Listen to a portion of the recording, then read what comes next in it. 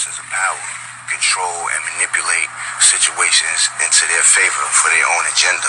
Laws being changed, the FDA putting ingredients in certain foods for certain reasons. Mostly their agenda is population control, mind control. You're being manipulated. We all being manipulated, you know what I'm saying? You learn that they infiltrate groups in key positions in those groups so they can control the decision making to move things, to move with their agenda. Those people in those positions of power control and manipulate situations into their favor for their own agenda.